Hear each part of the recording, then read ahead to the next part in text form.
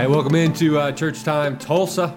My name is Austin Hoxie, and I'm your host today, and you are joining us for episode 1. So thanks for being with you. Really do hope today that you're encouraged, exhorted, inspired to follow Jesus, because the church is the hope of the world. Was, is, will be. And especially if you're living in Tulsa, because I'm living in Tulsa, it's time for the church. But if you're living somewhere else, you too can be encouraged, inspired, exhorted, and I hope you experience Jesus and continue to follow him. And if you never met him, man, find someone that looks like maybe they know him and ask them how to read the Bible with them, and you'll be shocked at how glorious it is when you start discovering that God himself speaks and communes with us. But here, episode 1, in all these episodes, I really want to try and drive us down to a specific question. And today, the question is all going to zero in around, is your life relevant? Like, does it impact anybody this week? Like, because you are a part of the church, a part of the broader body of Christ, a follower of Jesus, does that have any impact on those around us? And if not, I don't think that's a God issue or a them issue. I think it's an us issue. And so I want to kind of land there. And so that's kind of where we're going. But in reality, most of you guys don't know me because this is to the internet. My wife and I met her in 2005. My first encounter with God that I was cognitive of, I was 19. And something inside of me was set off of like, if this is real, if God is real, if he really communes with us, I want to know him. And so that set me off into, well, maybe I should read this book. And so sure enough, I started reading the Bible, and whatever it is, 17, 18, 19 years later, I haven't put it down yet. And what I'm finding is this book continues to be literally like the fingerprints of God, like the invitation to discover and know him. And it's defined my life. The prayer that has come out of it since 2005 is, Jesus, I want a completely biblical worldview. And like kind of the weird way to think about it is like, I literally want my body to be like so connected with God emotionally, spiritually, even physically, that when I read the book, I not only discover God, but when people experience me and read me, they discover God. And, we're 20 years in, and we'll see how long it takes to arrive, but Moses' face glowed, and so maybe mine will one day. Anyways, focus. So anyways, that's where we're going today. A little bit more. I met my wife in 2005. We got married, had 4 kids. My oldest is 15. My youngest is 9. And so we're very much in like the throes of, we're kind of JV parents. We're definitely not C team parents, but we're just on the cusp of varsity. And so that's kind of where we're at. And we got married in 2007, met in 2005, married in 2007. And we joined a couple planting a church in Fort Collins, Colorado. I kind of grew up in the area. I was a military kid. My wife's an East Texas girl. And so we planted a church there in 2010, had been doing that up until 2022, where we moved here to Tulsa, Oklahoma to start a new church. And a big part of this podcast and why I'm learning how to do this is, probably 7 or 8 years ago, in the middle of our time in Fort Collins, I was spending time with God one day, and I felt like Holy Spirit interrupted me and asked me a question. And I felt like he asked me, he said, Austin, if Paul, the Apostle Paul, wrote a lot of the New Testament, if he was alive today, would he plant churches online? And I've been thinking about that question since then, and I'm not sure I know the answer. I don't know if there's a right or wrong, but it's just shocking at how this thing, how the internet has opened up our capacity as the church, not only to be connected, to be one, to encourage each other in the Lord, but also to seek and save the hurting and broken. all over the world. And so anyways, this is all kind of playing into our time here in Tulsa. As I moved here, I started running into cultural differences. And now cultural differences, what are you talking about? There could be cultural differences in like the political sense, like a red state versus a blue state. We moved from a blue state into a very red state, and that's again not right or wrong, but how we think and how culture around us perceives things like COVID, things like weed, things like alcohol are all colored through kind of this cultural lens. And as I'm starting to see these different things here in Tulsa, I'm seeing some positives, some negatives, but really it's challenging me is what is the kingdom culture? And how in our church that I'm a part of, planting and pastoring, as well as the broader churches, how can we encourage, inspire each other on to live out this kingdom culture in such a way where Tulsa or whatever your city in or your little pocket of blue or your little pocket of red can start being infused with the kingdom, where the reality and the presence of God is in our normal discourse around politics, around entertainment, around work, around family. And I believe it's possible, and I believe that's the role of the church. As I said, church was the hope of the world. It is, and it will be. Like the church is God's only plan. There's not a plan B. It's us being connected to Him and to each other on a journey of discovering and living out this kingdom culture. So that's a little bit of backstory on me and how I got here. Another big piece of this, I was an athlete throughout, my grown-up years, and the idea of jerseys was a significant thing.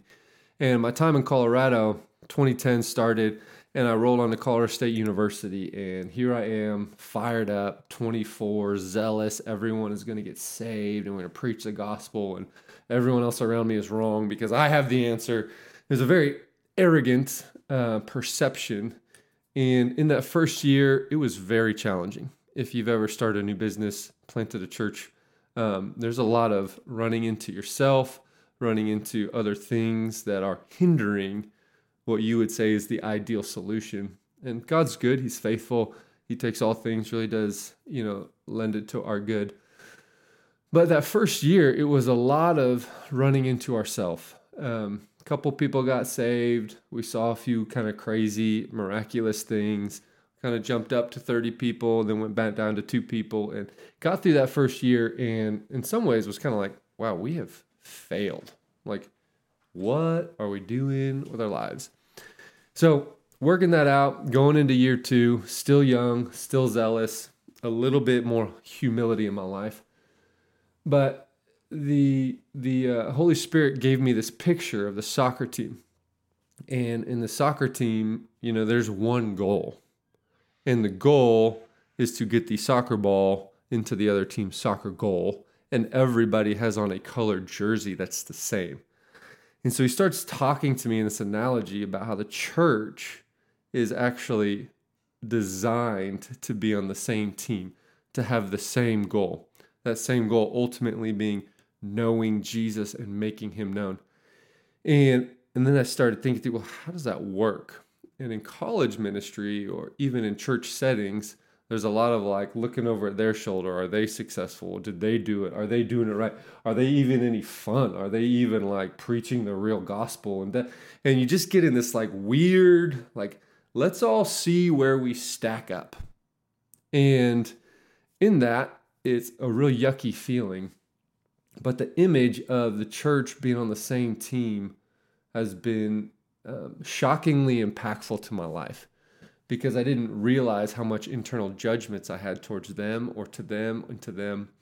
In my time in Fort Collins, 2 of my closest friends, one was a Catholic priest, another was kind of a hardcore Reformed evangelist.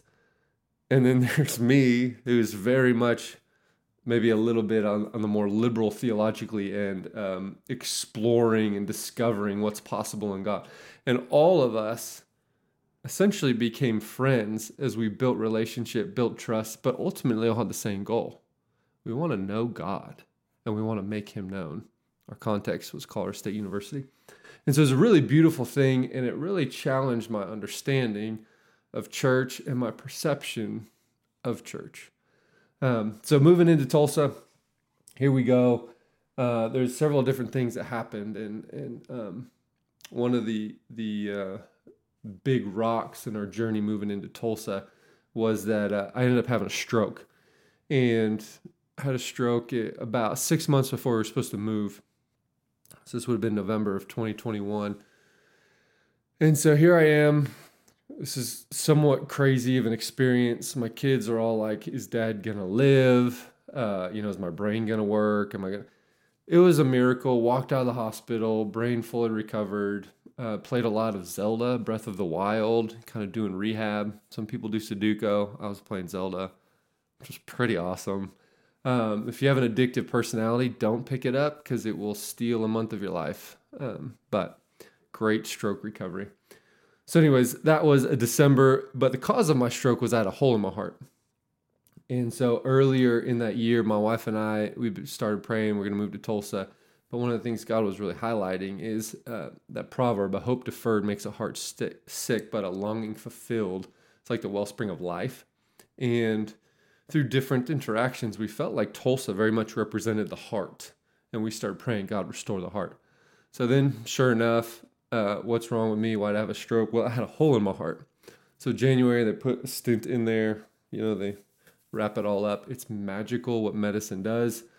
And 5 months later, May comes around, and our cardiologist is like, Austin, your heart has been restored. And so we end up moving 3 weeks later to Tulsa. But we all feel like it's connected. Like Tulsa itself very much is, we feel like the heart of, in some ways, America. Like it's incredible. The amount of diversity here, the amount of energy that naturally comes in, gets refined to be sent out.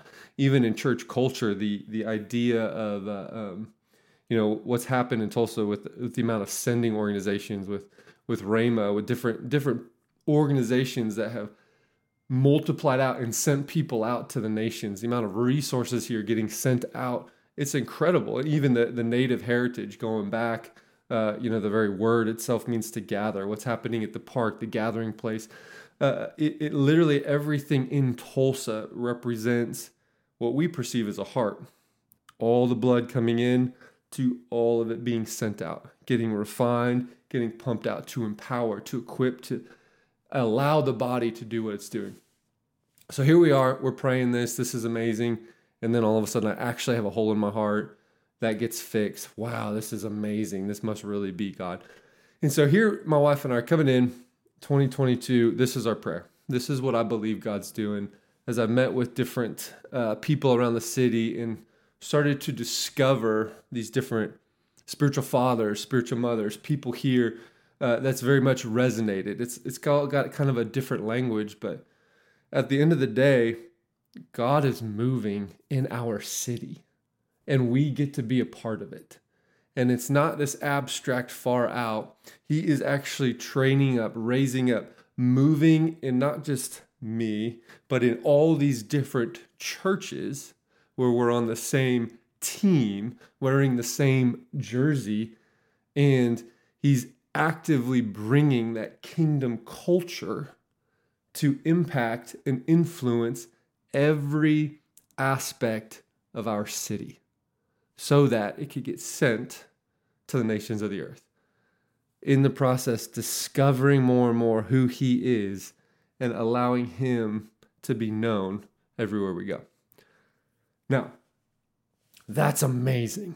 That's grandiose. It's like, that's what I want to be a part of. Yeah, duh.